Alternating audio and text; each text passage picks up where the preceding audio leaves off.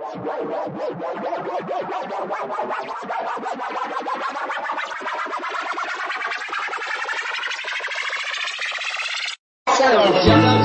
MMAniacs podcast.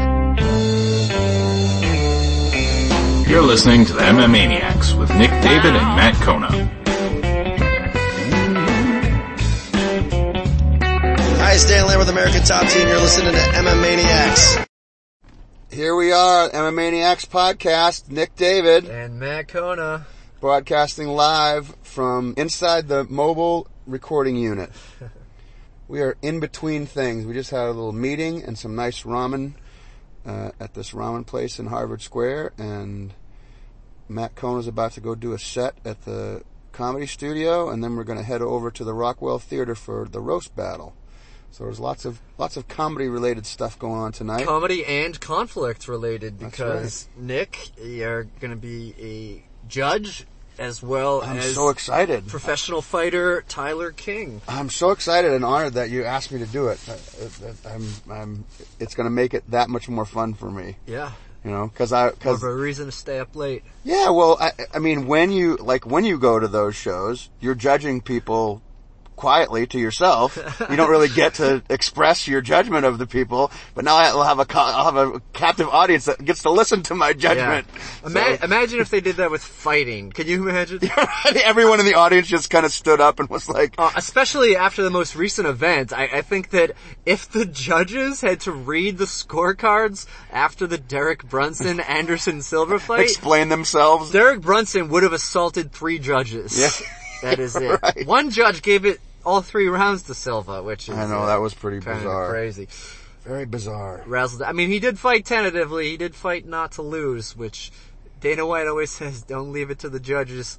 But every single fight, with the exception, 9 out of the 10 fights, with the exception of Jacare and Tim Boetsch, went to a decision. Yeah. So, crazy night. I was there in Brooklyn, kind of not really reporting from the scene. I tried to get Khabib to do a promo, and instead he kind of just looked at me like I was an asshole. I took a selfie video.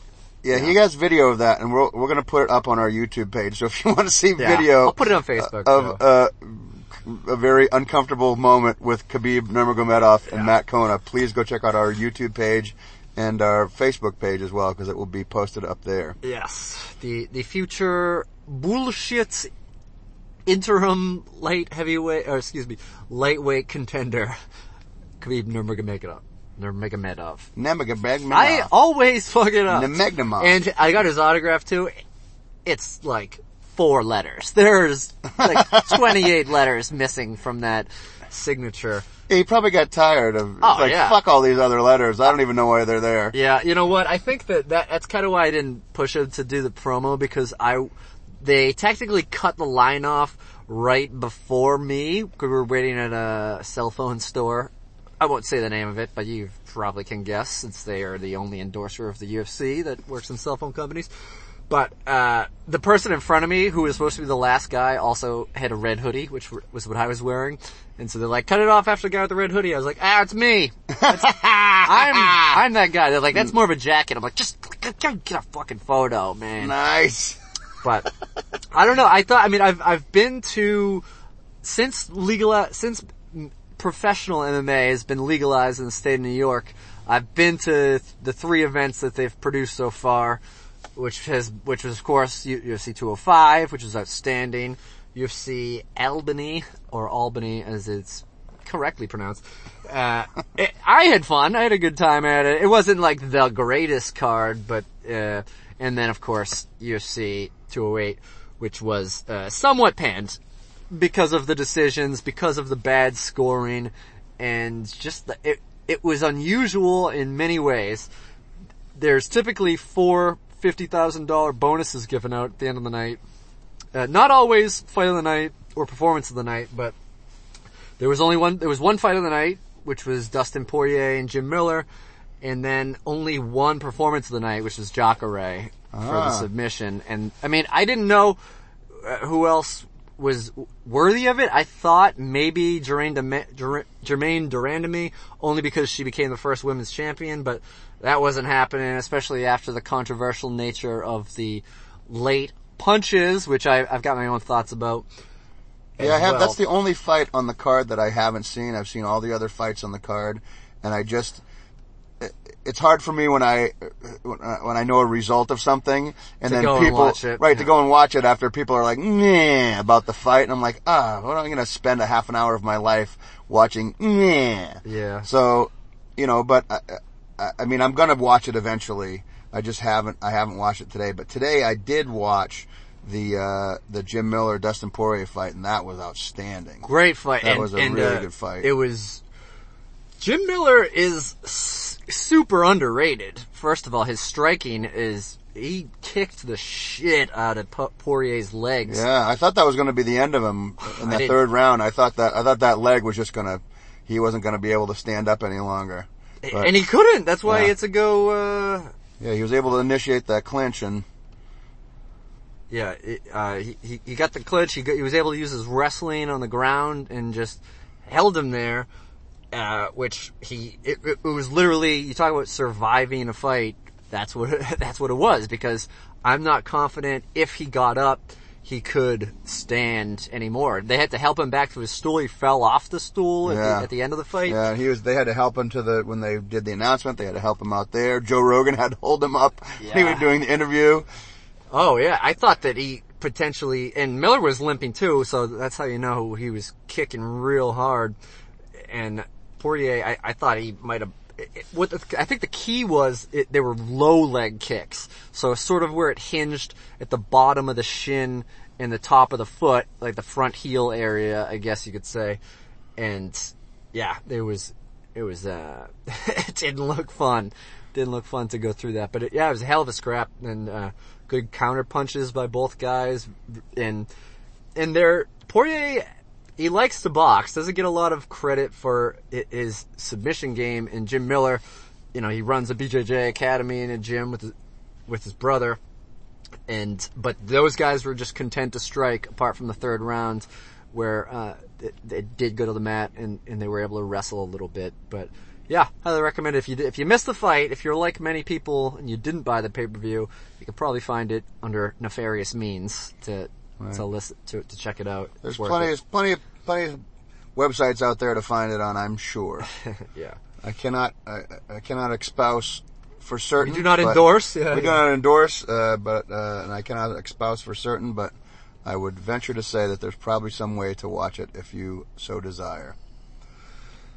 Tell me about the rest of the experiences there. Did you see any other fighters? Did you meet anybody else? Did you have any other memorable experiences while you were there? We sort of hit the ground running. We got there the day before. We missed Khabib did a Q&A at a nightclub in Brooklyn. It was only an hour-long thing, but because of snowfall, we didn't get there.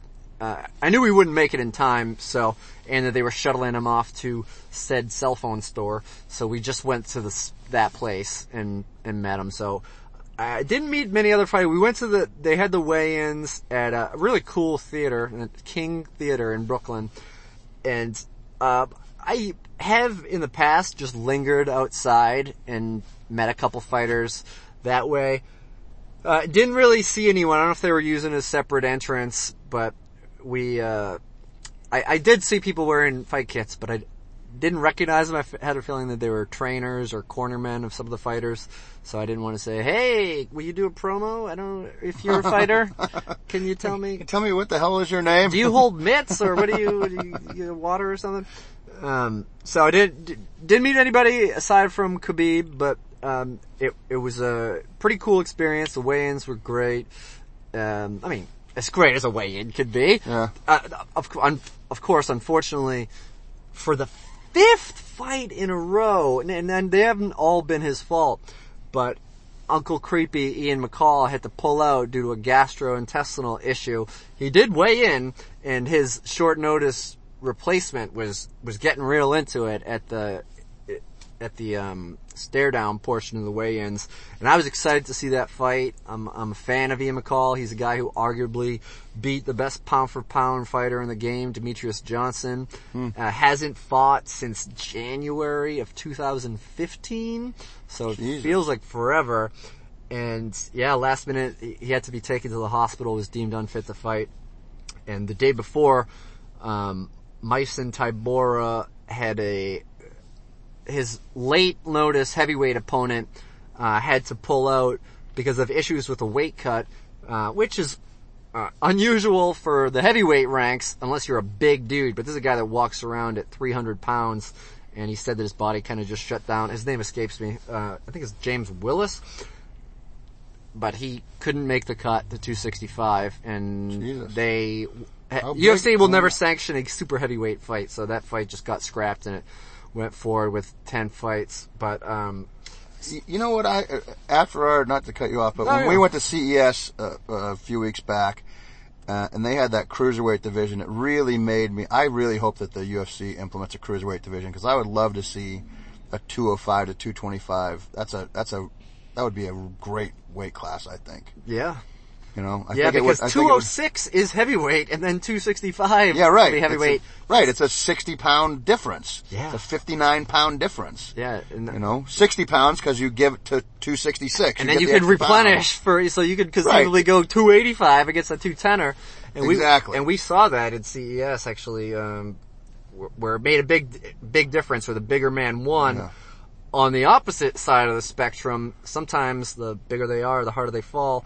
Whereas, I forget this guy's name, but there was a huge discrepancy in heavyweight, a couple weeks before at the UFC, Houston Super Bowl weekend fight where Anthony Hamilton was just a giant against the guy who, he's a last minute replacement. He actually lied. I don't know how he did it, but he lied about his weight to be a heavyweight. I don't know if he weighed in with fishing weights in his pockets or something, but he was only listed around 215, and he looked like a middleweight against the heavyweight, and he knocked him out. So it's like he just got him on the temple, and the harder they fall. Yeah. So, yeah, it could happen, but I agree with that. I like the cruiserweight. We were there for the first cruiserweight bout. The first cruiserweight fight in mixed martial arts history, maybe, at least in the CES ranks or in the regional. I hadn't heard of it. I hadn't heard of it either. That's what when they announced it, I was like, cruiserweight. Yeah, but it was good, and I agree. It opens more doors for A, smaller heavyweights, and B, bigger light heavyweights. Yeah. Who don't want to make that cut. Who don't want to deplenish their body to the point where the diminishing returns affect their long-term health. I think it's a perfect weight class. I think that's probably, if I had to guess, if you were to hold a gun to my head, that would make the most sense of the next weight class to go, to the next male weight class. I'm sure that, right. They might implement another female weight class before they put. And hopefully it's not women's lightweight. Yeah. We need a flyweight division in the women's rankings, I think. We were discussing that. Of course, 208 ended with Jermaine Durandamy winning the inaugural women's featherweight championship. And I know there's a lot of controversy about that. What was your? Because I didn't watch it, so I don't have an opinion. What was your take on the fight? Well, there were two instances where the referee, who has been widely lampooned because of his inability. It looked like he was watching the fight as a spectator that just happened to be inside the cage, because he. And I've read a lot about it afterwards, and they said a former referee has said that the bell, or in the UFC's case, the horn going off, isn't necessarily the signification of the end of the round. It's that indicates when the referee should get in between them to break it up. They get a 10-second heads up when they clack the wood together, and then that's when you always see John McCarthy or Herb Dean, or many others, point to the timekeeper to indicate that they heard them, and then it's up to them to get in the position to get in between the fighters to make sure there are no illegal hits afterwards. And in both instances, Holly and Jermaine were in the clinch, and most people are aware, when the clinch gets broken up, there's always a fighter that tries to hit on the break. Jermaine Durandamy, at least in the first instance, was throwing a combination in the clinch. The referee, badly positioned, was beginning to get in between them, and she threw a right hook that cracked Holly on the jaw, staggering her, knocking out her mouthpiece, and then they were broken up. The second instance, I feel like it wasn't as impactful as the first blow was. And then at that point, the referee did warn her. He walked Durandamy over to her corner and kind of spoke to her about it. And what rounds did these occur? I believe it was rounds 3 and 4. Okay. Or it might have been 2 and 3. Or 2 and 4, actually. Okay. I haven't gone back and rewatched that fight, but it was notable. And people will say, well, there should have been a point deduction. First, side note, just fairness aside, thank God there wasn't a point deduction, because that fight would have ended in a draw, since there was 48-47 on the scorecard. So if they took a point from her, it would have been 47-47, which would have been a nightmare ending to an already so-so card for a division the so-soest decision you could have on the so-soest card. Yeah, imagine that. And you would have an already only 3-fighter division end in a draw. So it's like, at that point, if UFC would probably wait until the results of Cyborg's test were announced before they decided to reconsider having a women's featherweight division at all at that point. Because if it was a draw and Cyborg was hit with a 2-year suspension, what are you doing, bro? How can you continue with that? It's a weird fucking main event for me. To me, for a pay-per-view, that is a bizarre main event. Someone who's never fought in the UFC against someone who's on a... No, Durandamy has fought in the UFC, she's not fought anyone in the top 10 at bantamweight before. And then Holly Holm coming in on a 2-fight losing streak. That was the other, that was my other point, was Holly Holm coming in on a 2-fight losing streak against, well, I mean, I guess they're both fighting in this division for the first time. But she's sort of like fought in obscurity. Like the last fight that she had was an afternoon Fight Pass exclusive from Rotterdam. So, a lot of people outside of the Netherlands don't know who Jermaine Durandamy is. Well, I'm a pretty avid watcher of UFC, and I didn't know that she had ever fought before. Yeah. So, I'm willingly admitting that. So, and that speaks to the marketing of the UFC. Like, you gotta push stars. Right. And you nailed it. Like, this is a head scratcher of a main event. And I'm sure Anderson Silva got paid more than anybody on that card. Oh, yeah. He had to have. He got paid more than anyone on UFC 200, maybe outside of Brock Lesnar. But, So how is he not the main, how is that not the main event? Right. Even though that's not... Just because of the title, which is, it's silly because... I mean, maybe he didn't want to fight a 5-round fight. Maybe that's why he was like, nah, put me in the co-main so I can fight a 3-round fight. True. And it was on short notice. Like, it was basically, and Derek Brunson said as much in his tweets after the fight, where he was saying that he came in on 3 weeks' notice to help save the card because it did add name value, and it was an electric atmosphere. I was excited to see a superstar, a legend, arguably one of the greatest mixed martial artists of all time, Anderson Silva fight. I don't think anybody's arguing. No. But a lot of people left after that fight. Like, I don't know, like, that speaks volumes to what you were just attesting to in terms of who versus Holly Holm, 2-time loser. Really, who the fuck are you? Yeah, who the fuck is that girl? It was essentially Holly Holm has had one impressive fight in her UFC career, and that was just the head kick heard around the world Ronda Rousey fight, and that was November of 2015. That was a long time ago. So that's insane to me that you remember all these dates. Well, the thing is, that stuck out. That was But the thing is that, and here's what I think, the reason that it was the main event. If you look back over the course of the last few months,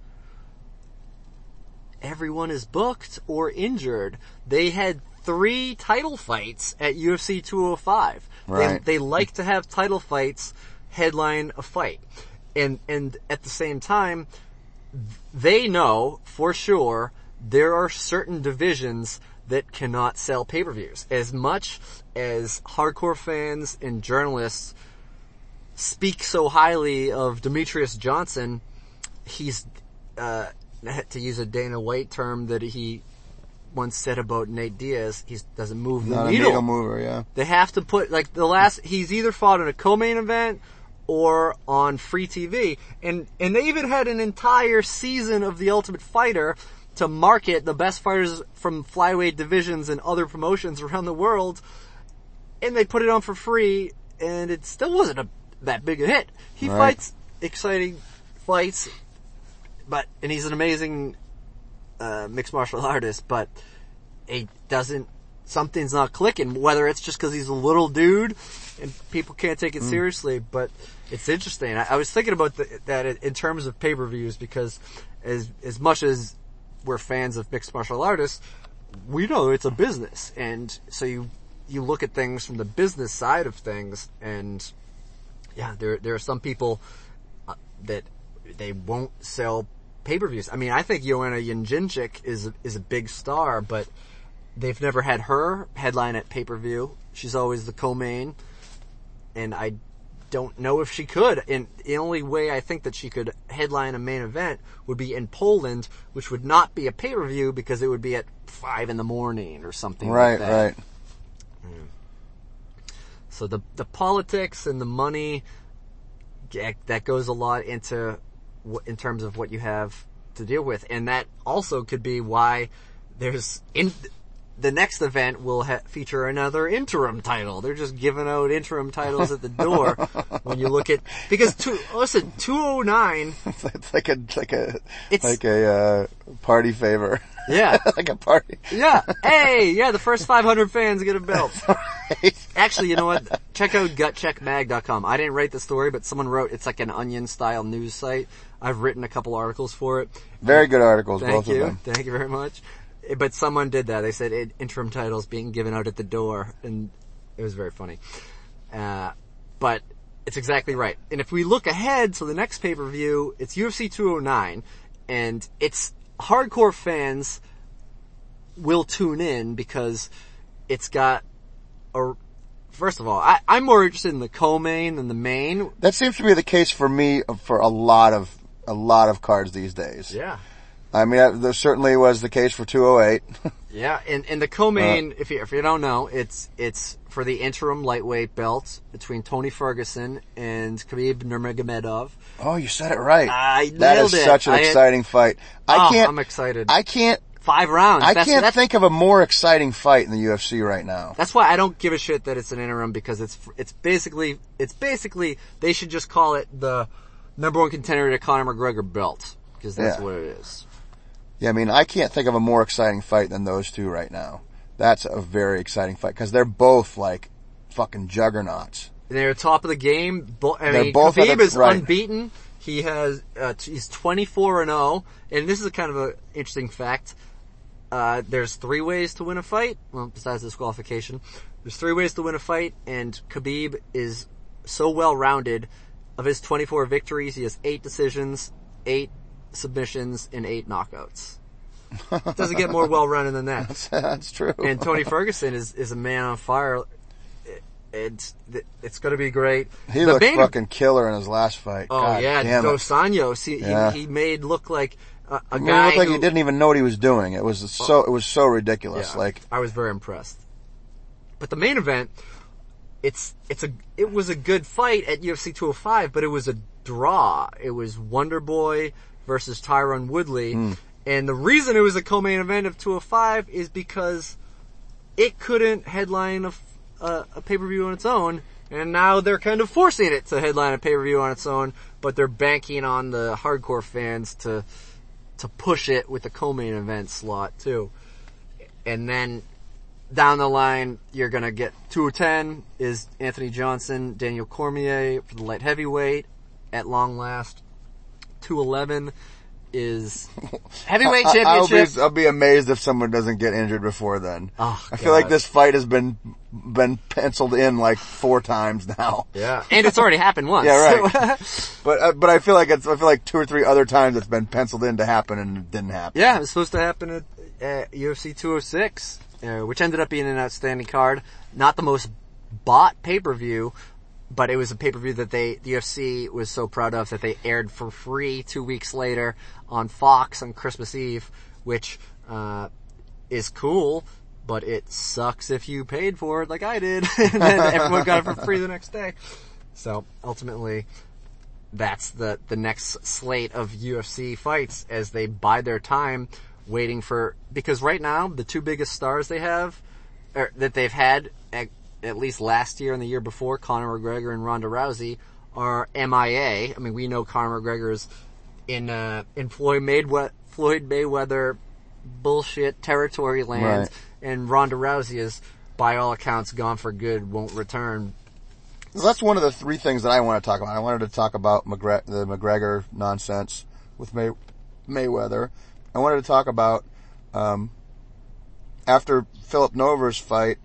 I'm connected with him on Facebook, and he retired. He made a Facebook announcement. He did. That he's retiring. He lost, yeah. He came out to No Sleep Till Brooklyn, in Brooklyn, and he no fights out of there. sleep till I did not know he retired. Oh wow. Yeah, I mean, he didn't announce it in the ring, and it was announced on Facebook, so I got to see that today. And then the third thing I wanted to talk about is that there's the UFC used to provide tape. Video, yeah. They used to provide tape on your opponents, and they're no longer going to do that. Instead, they're forcing the fighters to purchase their own.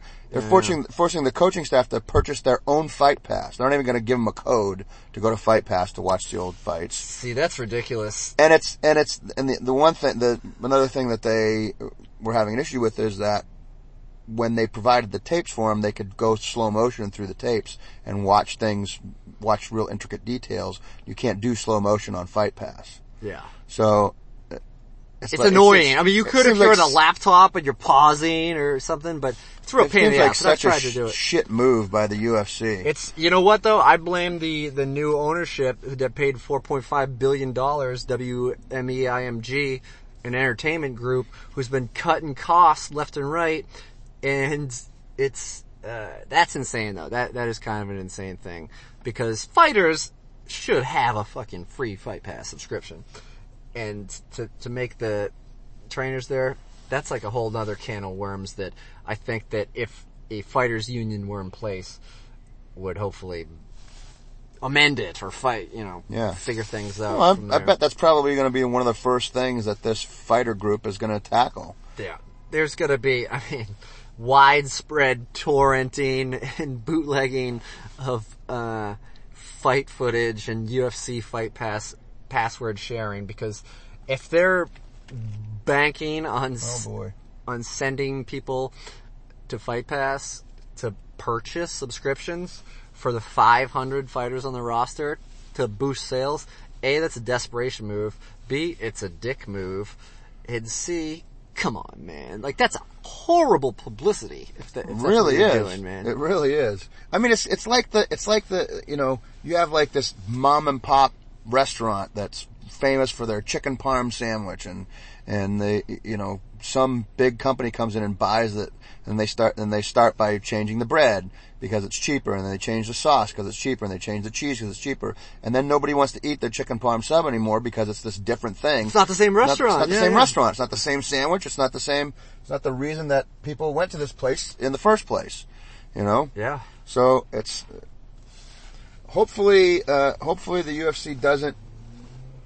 If you're a fighter or a trainer out there, just hit me up on Twitter at Matt Kona. I'll send you my password for Fight Pass.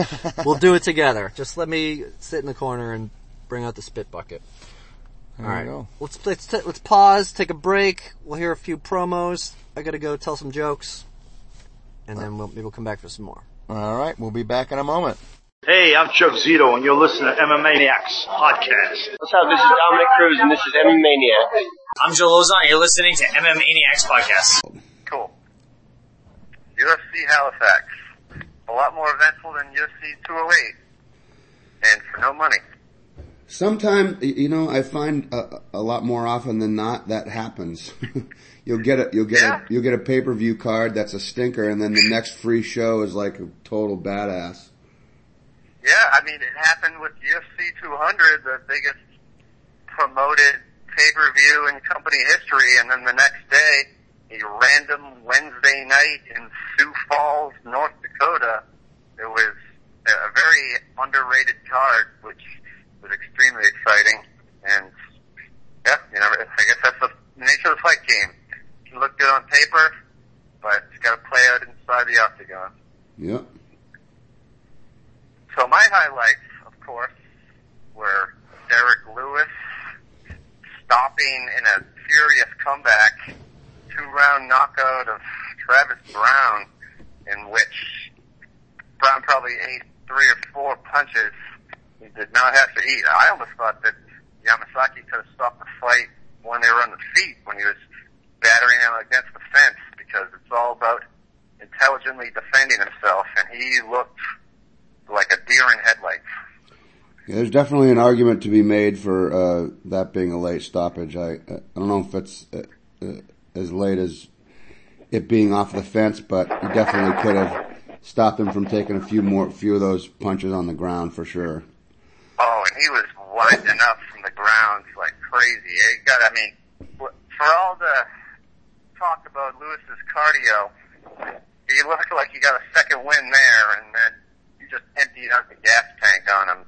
And slowly but surely, Derek Lewis, a guy who has been panned for he may not be the most technically proficient guy out there, but the Ultimate Fighting Championship, and he's won 6 straight fights in a heavyweight division that is extremely rare. Yeah, and against some a few good opponents, I'd like to see him, get in that top 5 range and see what's really going on there.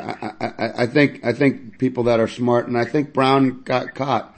I think he might have overcommitted himself, but I think he started off playing a smart fight. He was staying on the outside. He was throwing a lot of kicks.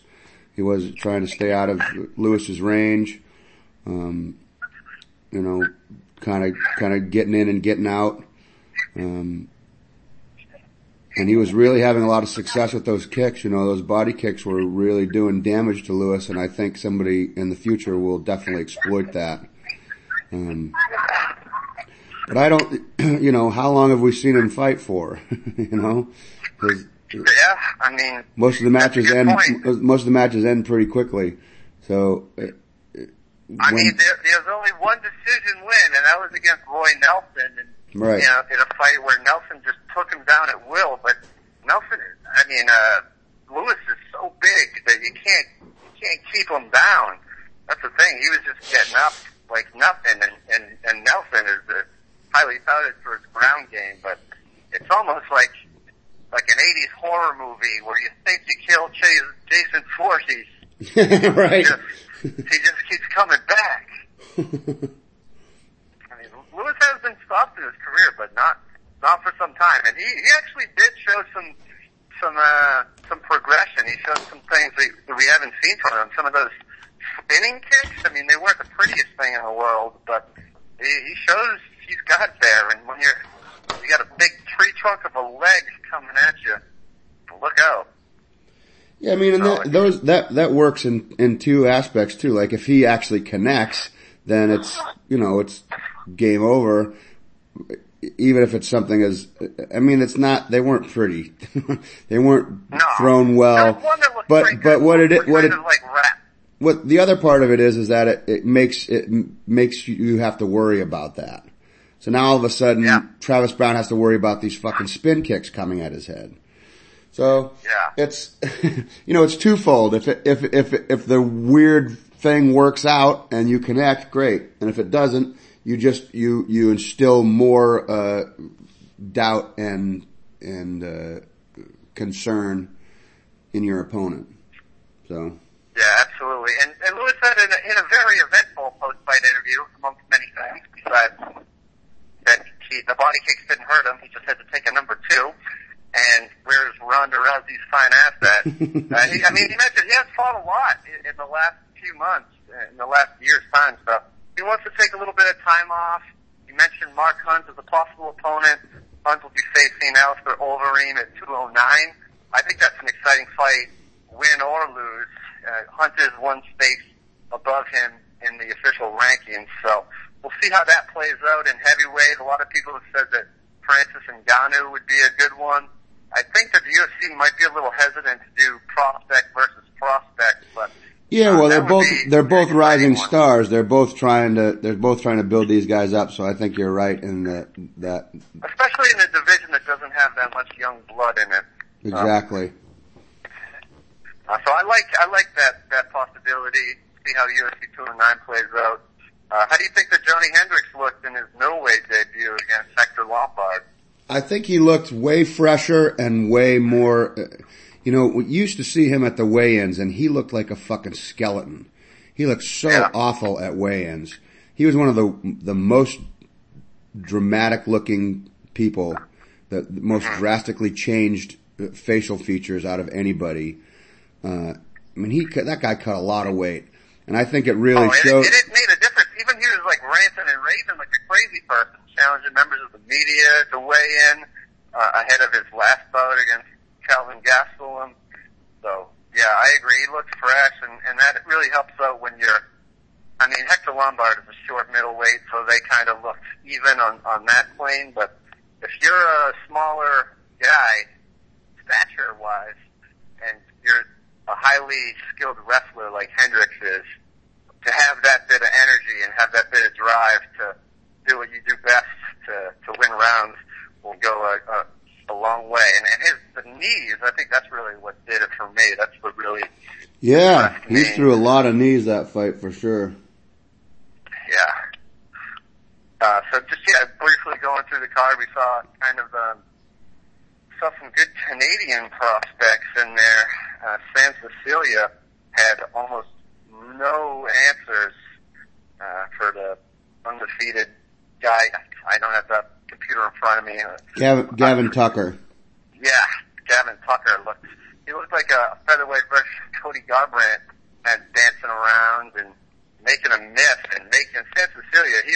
He's a tough guy. He can take the punishment, but it wasn't until the third round where his corner was telling him, "Hey, you got to be in desperation mode. You got to try to win this fight," because it was not going well up to that point. But Tucker was able to just style on him, and he looks good in a featherweight division that, there's a lot of young guys. There's a lot of traffic at the top of the division. Well, with the interim title between Holloway and Jose Aldo will be determined at 212.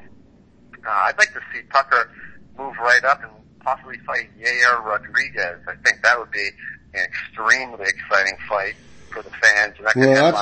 That's a big jump in competition. I mean, I like Sam Cecilia, but I think Yair Rodriguez I think he's 10 steps ahead of Sam Cecilia. I think that's an exciting fight.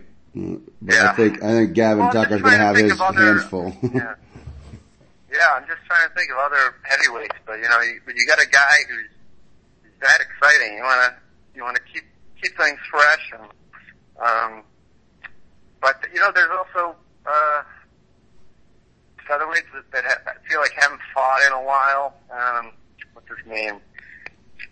Brian Ortega. Brian Ortega would be a good matchup too, but he's well ahead. I think Yair Rodriguez is a more exciting fighter, but he's up ahead in the rankings. But that's the thing with the rankings at featherweight; they kind of get a little murky as you get from 6 to 10, and Cub Swanson's out there. Yeah, I don't go by the UFC's rankings at all, because their rankings have more to do with what their sellability than it does with the fighter's ability. Yeah, so I follow, I would much more closely follow the SureDog ratings over the UFC ratings, because the UFC ratings, they have a dog in the fight. There's a reason they tout someone at a higher level than they maybe are, because they're trying to promote that person. They're trying to sell tickets. So I take their ratings with a grain of salt always. Right. And the media that makes that, if you look at it, nobody has heard of half these guys. I mean, if you're a fan of mixed martial arts, you're looking at Sherdog, you're looking at MMA Fighting, MMA Junkie, Bloody Elbow, etc. And you got these guys from like the San Diego AM News, the Daily Chronicle, you know, all these. I think that's from the Superman comics, but yeah, you get the point. You can't go really much on the rankings, but just in terms of who you'd like to see out there. I thought that there was, I was actually, so the bonuses for the night, fight of the night was Lewis and Brown. And, hey, you know what? It was quite a slugfest for 2 rounds, and sometimes they'll kind of lean that way when it comes to heavyweights. I thought the fight of the night might have been, the bantamweight fights, the debut of Anan Zahavi. I thought he was very impressive, and he won a unanimous decision. Could have been a split, but wow, what a slugfest on the prelims, and a good debut for him. The other 2 were Paul Felder and Thiago Santos for that spinning heel kick knockout against Jack Marchman. Yeah, that was a Fight Pass prelim, and I unfortunately I was at work and I wasn't able to watch it at work, but I was able to get the bosses to put it on FX1 for the rest of the fights.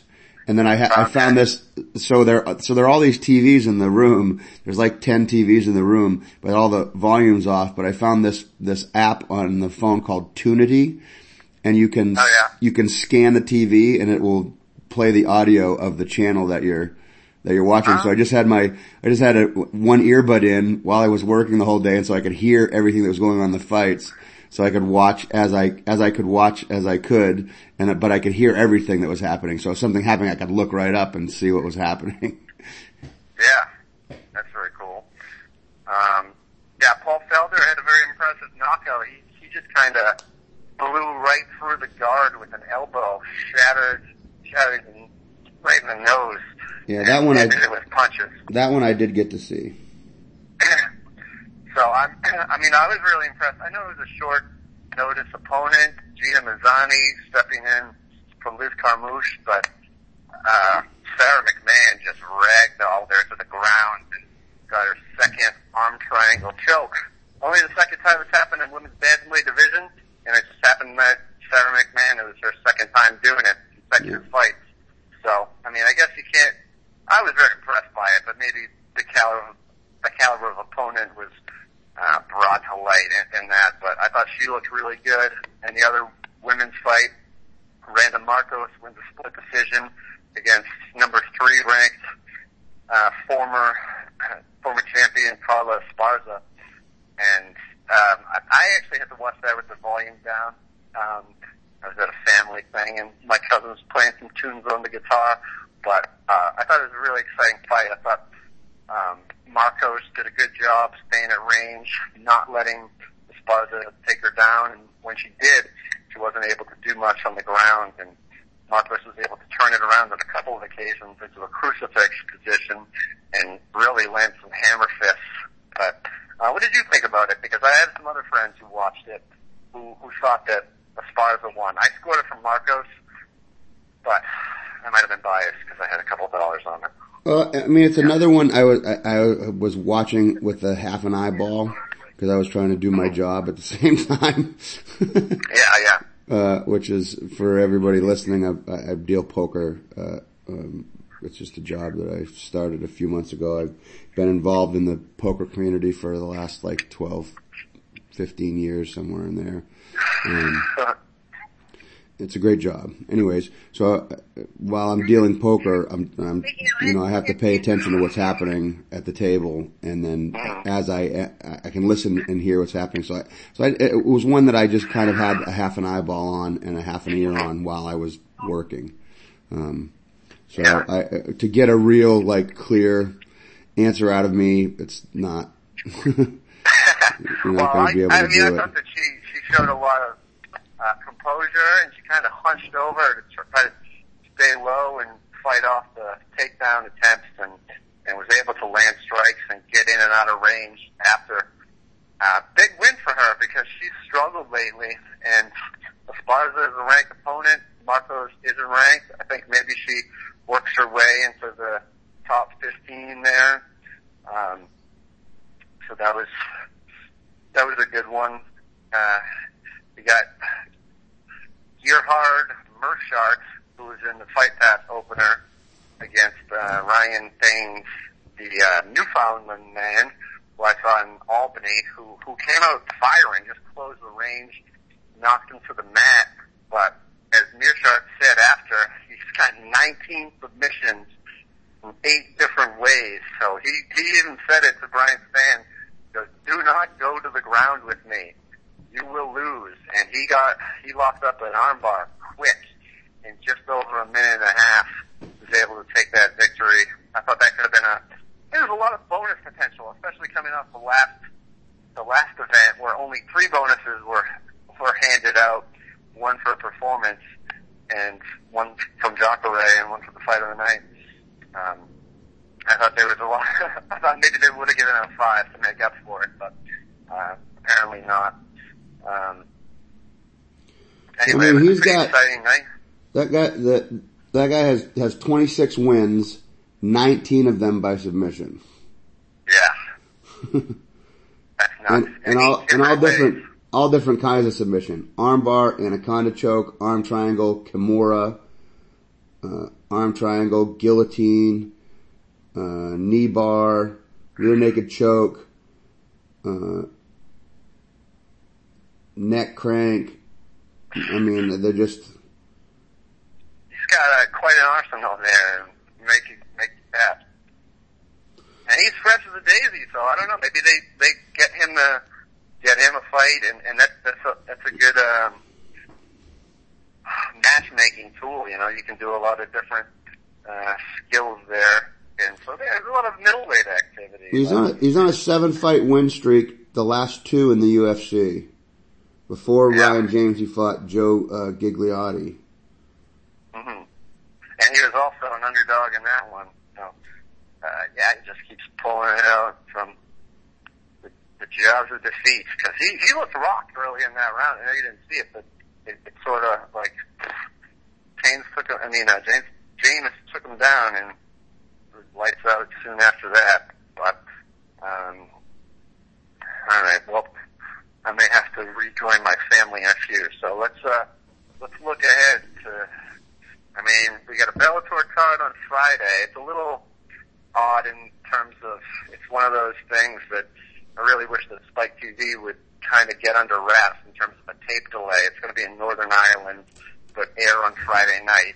I'm not sure if that means it's going to air sometime live Thursday during the day. We won't get to see it, but you got Liam McGarry making his comeback, but he's got a short notice opponent, and you got James Gallagher, big Irish prospect, and yeah, he's 5-0. James is 5-0, undefeated. Yeah, he's an exciting guy. They look for the next Conor McGregor type of mold. And I assume this woman comes from Ireland as well, because her name is Sinead Kavanagh. Yeah, I think she actually may be related to Coach John Kavanagh from FPG Ireland as well. Yeah, she's 4-0 as well. And Liam McGarry's opponent is Vladimir Flipovic, who is 8-2.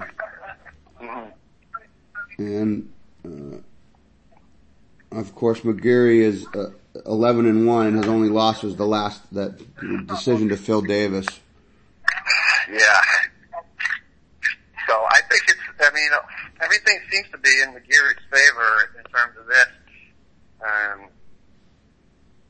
You know who his opponent was supposed to be originally? You know what? Not off the top of my head. I want to say that the guy's last name was Woods. I can't recall. I'm not super well versed on that. Oh, Chris Fields. Here it is. Chris Fields. That's right. Yeah, he had to pull out with an injury, which 2 Bellator main events in a row. I mean, this one is a little bit less shocking than the last minute kidney stone pull out of Matt Mitrione. I tell you, man, I have a theory. And I think Mitrione is a plant from the UFC.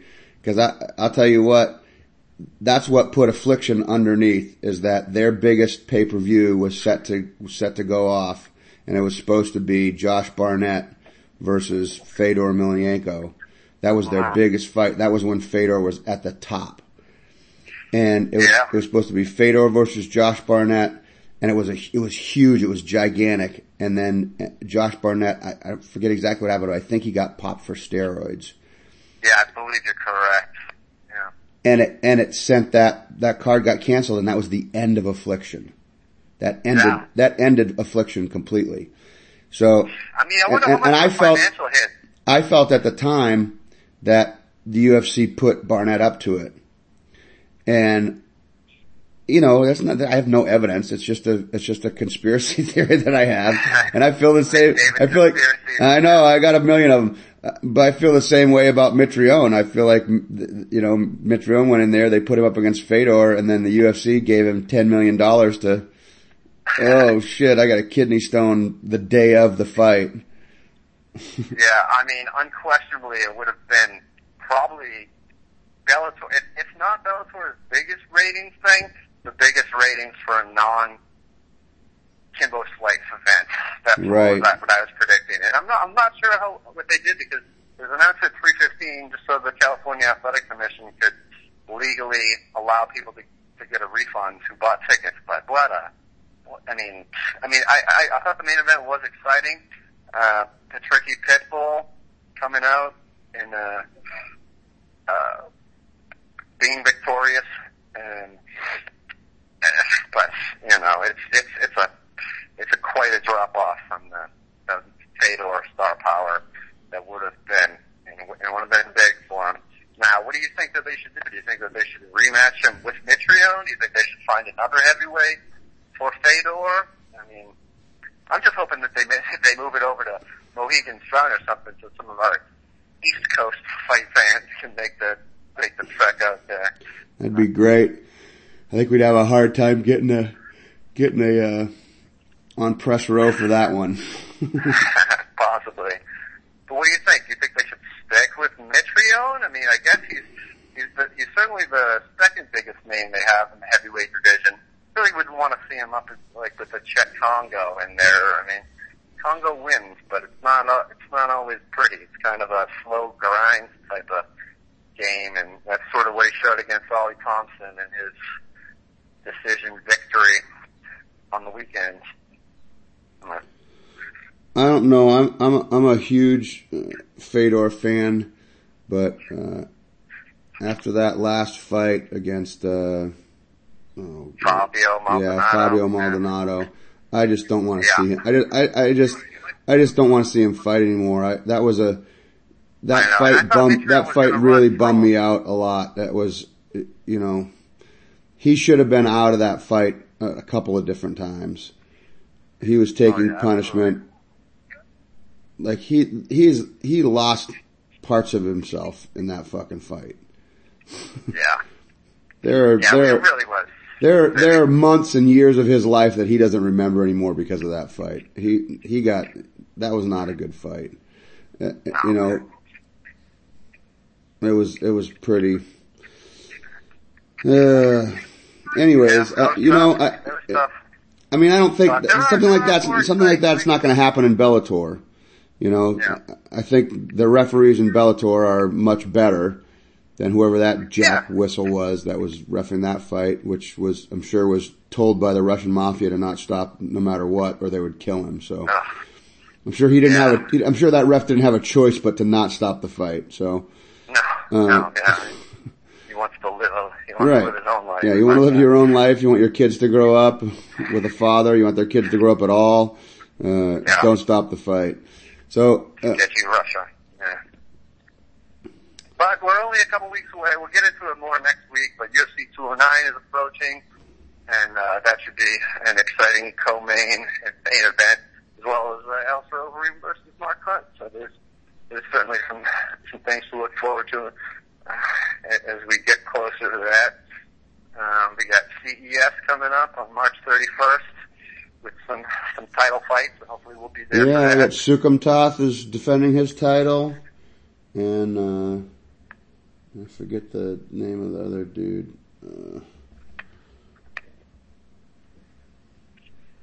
Okay. Yeah, we'll tweet it out. We'll cover it. I've been trying to keep in touch with some of our media counterparts over in Western Mass.